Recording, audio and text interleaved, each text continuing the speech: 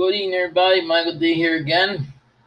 Let's bring you what's going on around the United States today.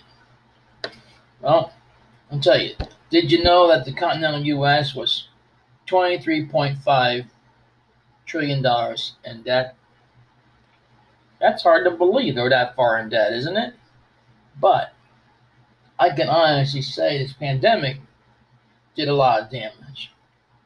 You know, after all these stimulus checks that we've been getting, the question is, will all these stimulus checks sooner or later bankrupt the United States?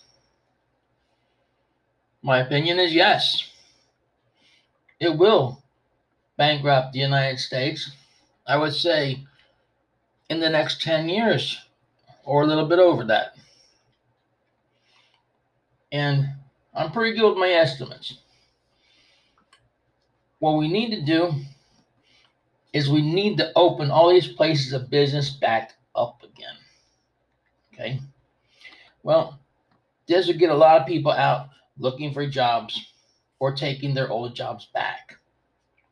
However, it will work out. But are they willing to go back to work? I think not. Because right now, the unemployment checks are just as high as if that individual was working.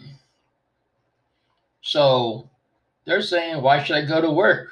I make enough money to stay home on unemployment. That's what really bites. So I call them government moochers.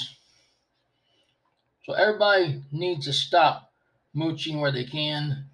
Businesses need to open back up.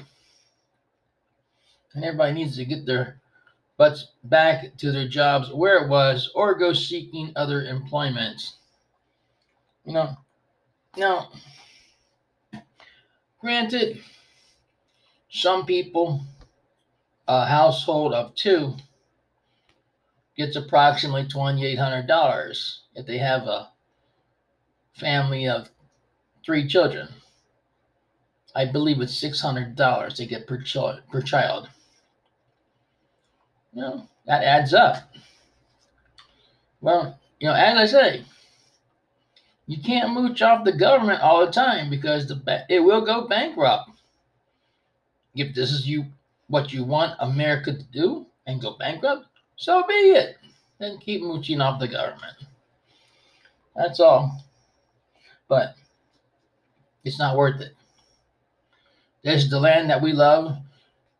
Our forefathers built it up from scratch.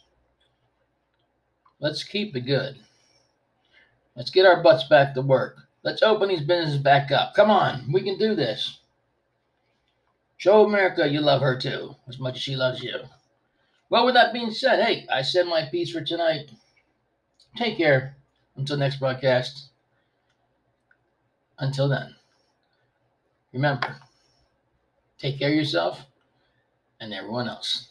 May the good news always be yours. I'm Michael D. Good night.